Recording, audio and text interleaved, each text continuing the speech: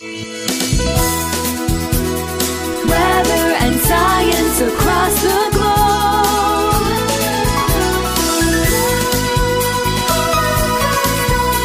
The Weather Jazz Podcast. Monday.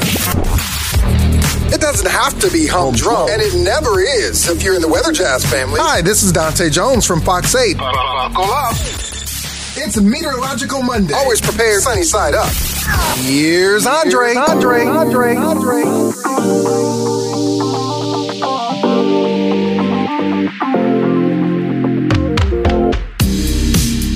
Welcome to Weather Jazz, a world audience podcast about anything and everything, weather, science, earth science, and periodically some really interesting, at least I hope so, off-topic episodes. I am your host and the creator of the Weather Jazz podcast, Andre Bernier. I'm the senior meteorologist on staff with WJW Television in Cleveland, Ohio. This is Season 3, Episode number 40, and today is Monday, March 13th, 2023. Today's episode brought to you by Rise and Dine in Chesterland. They're open today. They're closed tomorrow, Tuesday. In fact, I know an awful lot of places these days of the eatery varieties that are closed on Tuesdays for a variety of reasons. Tends to be the slowest day. And also a lot of places are looking for workers. So, hey, if you're looking for work, there are an awful lot of these great diners that are looking for your help, too. So keep that in mind. At any rate, Rise and Dine in Chesterland, great place to grab breakfast, brunch, or lunch, open 6 a.m. to 2 p.m.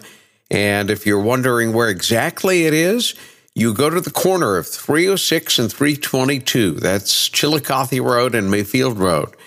Locate the CVS on the southeast corner and go into the plaza just to the south of the CVS. You're going to find Rise and Dine right there.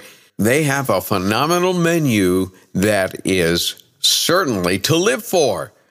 See, I'm of the persuasion you don't die for food, you live for food. So when I use that expression, I say, it's food to live for, and it really is. This past weekend, when my son and I were there, I had the waffle. He does not take eggs. He likes country fried steak, no eggs, with home fried potatoes. And then he usually orders either rye toast or raisin toast. I take his eggs if I do the waffle, and that's what I did this week. I did in a waffle. I took his eggs and added some chicken sausage. They've got a great chicken sausage. If you're not into regular sausage or you have a diet that tends to be a little leaner, the chicken sausage, they're really good. Go check it out sometime. They're waiting for you Wednesday through Monday, 6 to 2 p.m. in Chesterland, and it's worth a drive. And if you're in Geauga County and you've never been there before, well, what are you waiting for? Let's meet up there sometime. Rise and Dine, Chesterland. Okay, it's Meteorological Monday, and we will be talking a little bit about the weather. In fact, why don't I do that now? Because I have a listener call from way back, actually from January the 19th that I'm going to share, and it has to do with meteorology. So it's right in line with what I like to do on Mondays, but that call is coming up in just a second. But we find ourselves in a wintry pattern, at least in the front half of this week. Now, we're starting to get later and later into March, so it's tough to keep the atmosphere down in terms of temperature. And so at the end of this week, we'll get a little variety. And towards St. Patrick's Day itself will actually be pretty toasty. Not super toasty, but certainly a lot better than it is right now. We're below normal by quite a bit, and we'll stay that way for the next couple of days. And also on top of that, we'll get some lake effect snow. Now, it's unusual to get lake effect snow in the springtime, especially in February and March. The reason is typically there's usually a decent amount of ice on the lake, and that inhibits lake effect, number one. Number two, the lake water temperature is typically very cold, 33, 34, 35 max. And you have to have a lot of cold air and a differential of at least 20 degrees Fahrenheit to get a decent amount of lake effect. Well, this year there just hasn't been a lot of ice on the lake, and lake water temperatures are averaging anywhere between 35, even as high as 40.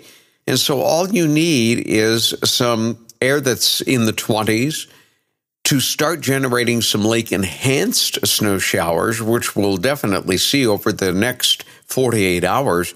But also, if the air gets cold enough, and it may do that, we might actually see some pure lake effect. How about that? In March. Really unusual. So we are in a cold pattern right now. For those of you who are listening to Weather Jazz from the Ohio Valley, in particular from Northeast Ohio, and that does include those of you in Northwest Pennsylvania and Western New York. And the ski season for some of these ski areas, like Holiday Valley, will be extended. Now, Alpine Valley in Northeast Ohio had its last weekend open this past weekend, so now they're closed for the season. Brandywine has had a tough time staying open just because of where they are and the shape and the direction of the slopes. But Boston Mills has had a slightly better opportunity to keep a lot of snow on the slopes. It'll be interesting to see if they try to squeak out a few more days or perhaps a weekend. By the end of this week, though, obviously with temperatures in the 50s, they may lose some of their snowpack. Now, snow trails, same story. They're a little farther south, but they're up in the high ground of near Mansfield area, near Possum Run Road, and hopefully they'll be able to squeak out a little bit more, too, with this pattern. We'll wait and see on that. But suffice to say, the snow showers will be in the air and will be accumulating probably to the tune of 2 to 4 inches in the snow belt of Northeast Ohio and the high ground areas, Lake Geauga, Ashtabula County, and perhaps even a little bit more, closer to 4 to 7 inches of snow from Erie, Pennsylvania, into the western areas of New York. So if you're a skier and you want to squeak another weekend out, keep an eye, especially on places like snow trails and Peak and Peak. And overall, the 6 to 10 day and 8 to 14 day outlooks continue to support the average temperature being colder than normal, not only here, but literally across the entire country. About the only sliver I see where temperatures might go a little above normal would be down East Maine. That's it. The rest of the country pretty much below normal. We'll keep an eye on that as we move deeper and deeper into March. All right, let's get to that call right now. This call comes from John. He lives in Cleveland, and he asked a really interesting question back in mid-January. On January the 19th, he left this message for me. So it just goes to show you that if you call the Weather Jazz Podcast Audience Connect line and leave me a suggestion or a question, and if you don't hear from me immediately, hang on, because at the right moment, I'm going to put that in. And so today is John's day to shine. John, I hope you're listening. Let's take a listen to his question. Hey, first off, love your show. My name is John. I am in Cleveland, Ohio, in the Slavic Village area. Love watching you on the Weathercast, too, on TV8 there. I was wondering, I've learned so much from you, like about telescopes and all kinds of cool stuff. Just love the show. I have a little Latvia personal weather station, and I was wondering if maybe you might do an episode on personal weather stations. Which ones are good? Which ones work with Mac? Which ones work with Windows? Which ones work with Linux? I'd be really fascinated to hear what your take is on that, sir. Thank you, and keep up the great show. Have a great day. What a great question. And I don't think I've ever really entertained that question before. It's a good one. You see, even if you're a casual observer of the weather, it's always great to have good equipment, or at least decent equipment, to keep track of at the very least, the temperature. Barometer is another element which is fun to keep track of. But let's take a look at these home instrument packages that are available for the consumer. Now, the one John has, very, very decent. There are a lot of really decent ones that you can get even in places like hardware stores or Costco or BJ's. In fact, we have on our wall for casual observation a Lacrosse Technology digital clock with two temperatures, one for indoors and one for outdoors. The outdoor one is obviously a wireless sensor, and typically you keep it somewhat close to where the unit would be, but it does a great, great job. We like it for just casual observation. But if you're into meteorology and you're looking for something maybe a little beefier, you can find those too many times at some of those places that I mentioned, like the hardware store or like a garden center or Costco. RainWise would be one of those units. They are certainly very, very good. They have barometer, thermometer combinations, very colorful ones, very attractive ones. It's all in what you're looking for. But if you're looking to up the game even more in terms of weather observation, something that will keep track of the weather and maybe even use your home computer to upload it to places like Weather Underground, for instance, that the whole world can keep track of your observation with a click of a button. So how do you do that? What do I recommend? There are two systems that I can recommend because I have them both. The first is the Vantage View Pro 2. Vantage View Pro 2. Why do I like that one? Well, first of all, it has virtually every weather parameter available. You've got your wind speed, wind direction, you've got your barometer, you've got your indoor temperature too if you want. You have dew point. To me, dew point, very, very important. Much more important than relative humidity. Maybe in a future Meteorological Monday, we'll discuss the difference between relative humidity and dew point. I think more people are understanding what that's all about, but when I first came to Cleveland almost 35 years ago now, people did not understand the difference between dew point and relative humidity.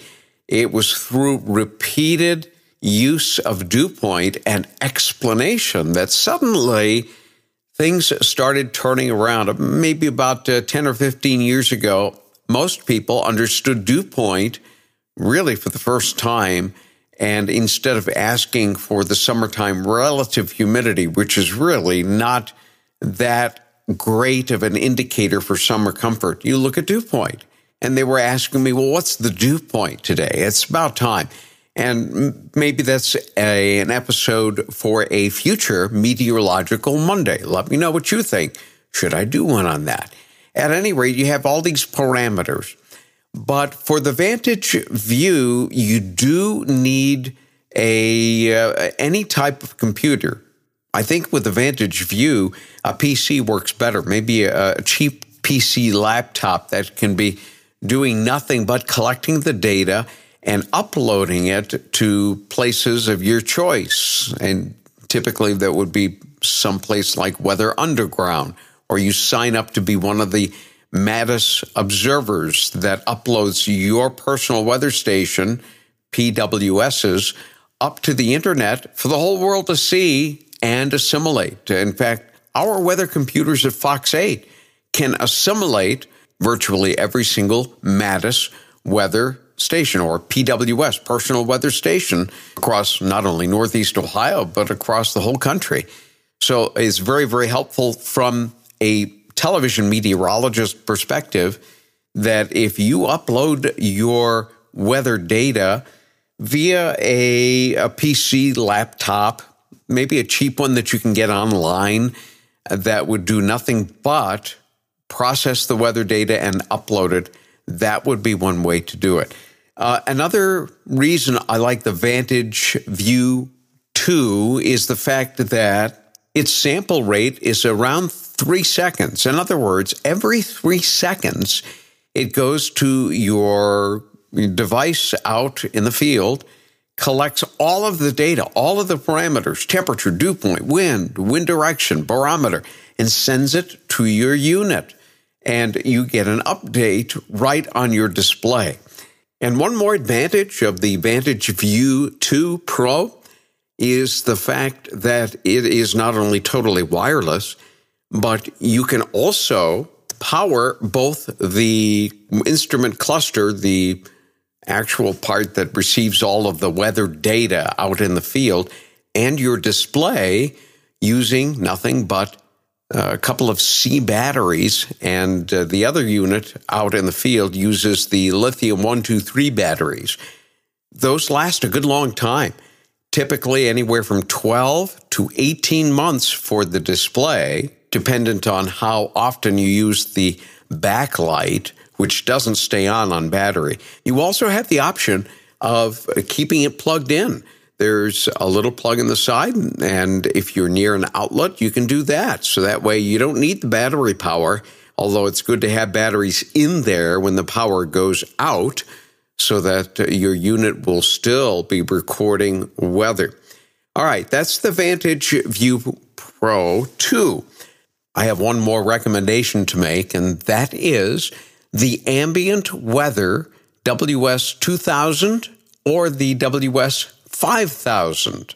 Both are very, very good. One is a little bit better in terms of how it collects the data.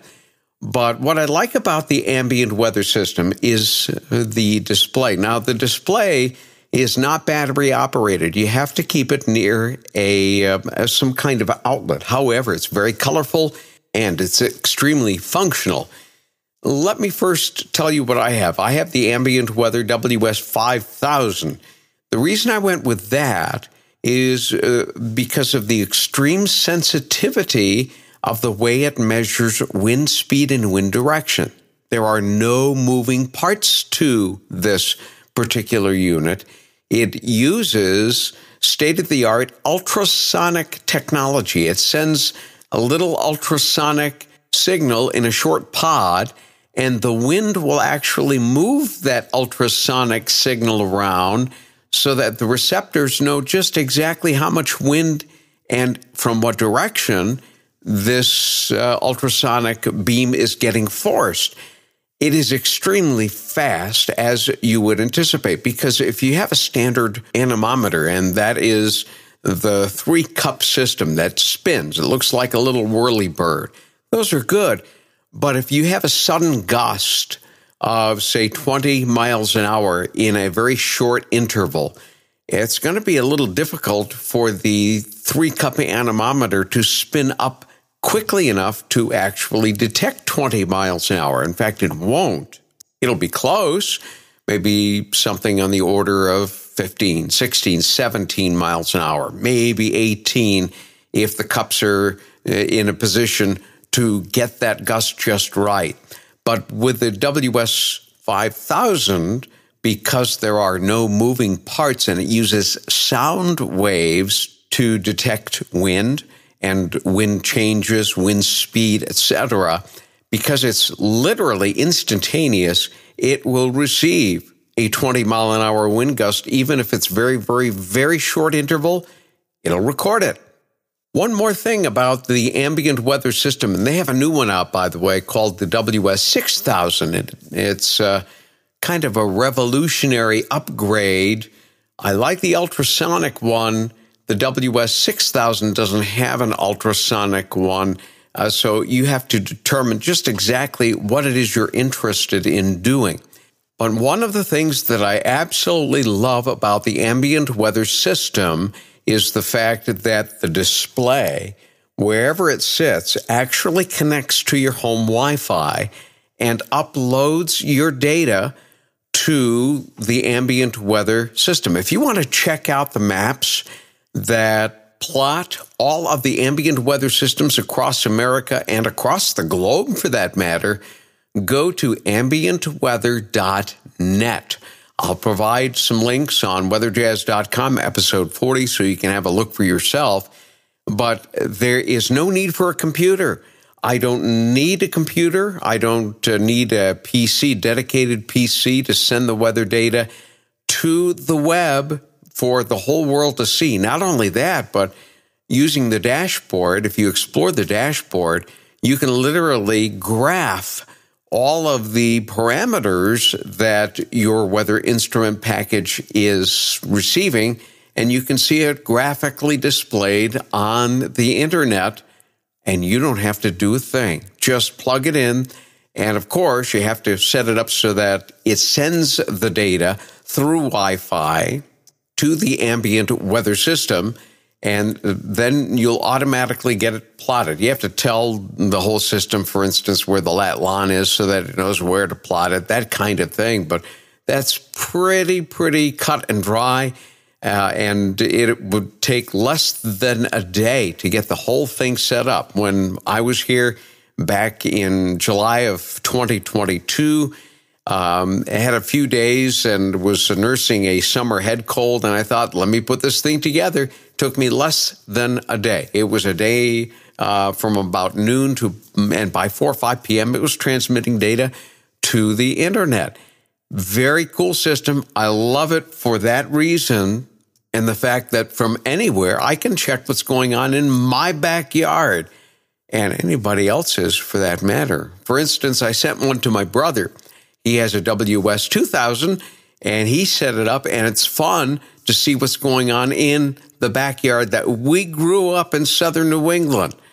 And we're all getting interconnected, and it's a great way to do that. Now, obviously, there are advantages and disadvantages to both. You have to figure out what it is you're trying to do, but I can recommend highly both of those, the Vantage View Pro and the ambient weather system, either the WS2000 or the WS5000. I hope that makes a lot of sense, and I hope that that has given you maybe a little fuel for those that want to up their game in terms of weather instrumentation at home. It's not like it used to be. When I grew up, you essentially had rain gauges and thermometers that you had to actually go into the backyard to read and log it on paper. And if you were a weather watcher for a TV station, you had to call in, and sometimes it was a toll charge. Every once in a while, the TV station had a toll-free number that weather watchers could call in. That was always helpful. But it was a different game back in the 1970s. It was a lot of fun back then for me. But just imagine nowadays growing up, if you had that passion for weather, you've got a lot of tools at your fingertips that nobody would have even dreamed about even 20 years ago. And this technology is constantly evolving. So I can imagine that maybe even 5 or 10 years from now, I would recommend something else down the line that is even better than what we're seeing here today. But what we have today, very, very good. I will post some of the links via weatherjazz.com, episode number 40. And if you're interested in looking up some of these weather instrument clusters for your home, hopefully that will be a good resource for you. Well, I hope you enjoyed today's episode, and I hope it helps. And John, good luck. Let us know if you do anything different with your weather station. Maybe you'll be upgrading to one of these. And if you do, I would love to hear about your experience. Let me know. Send me an email, weatherjazz@yahoo.com, or like John did, call the Weather Jazz Podcast Audience Connect line. That's 234-525-5888. Well, we've got another Big Blue Marble series coming around for Wednesday.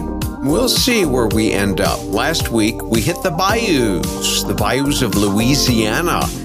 This week, I've got a couple of places that are on my plate. I'll choose one, and we'll catch you right here on Weather Jazz on Wednesday. Weather and science across the globe.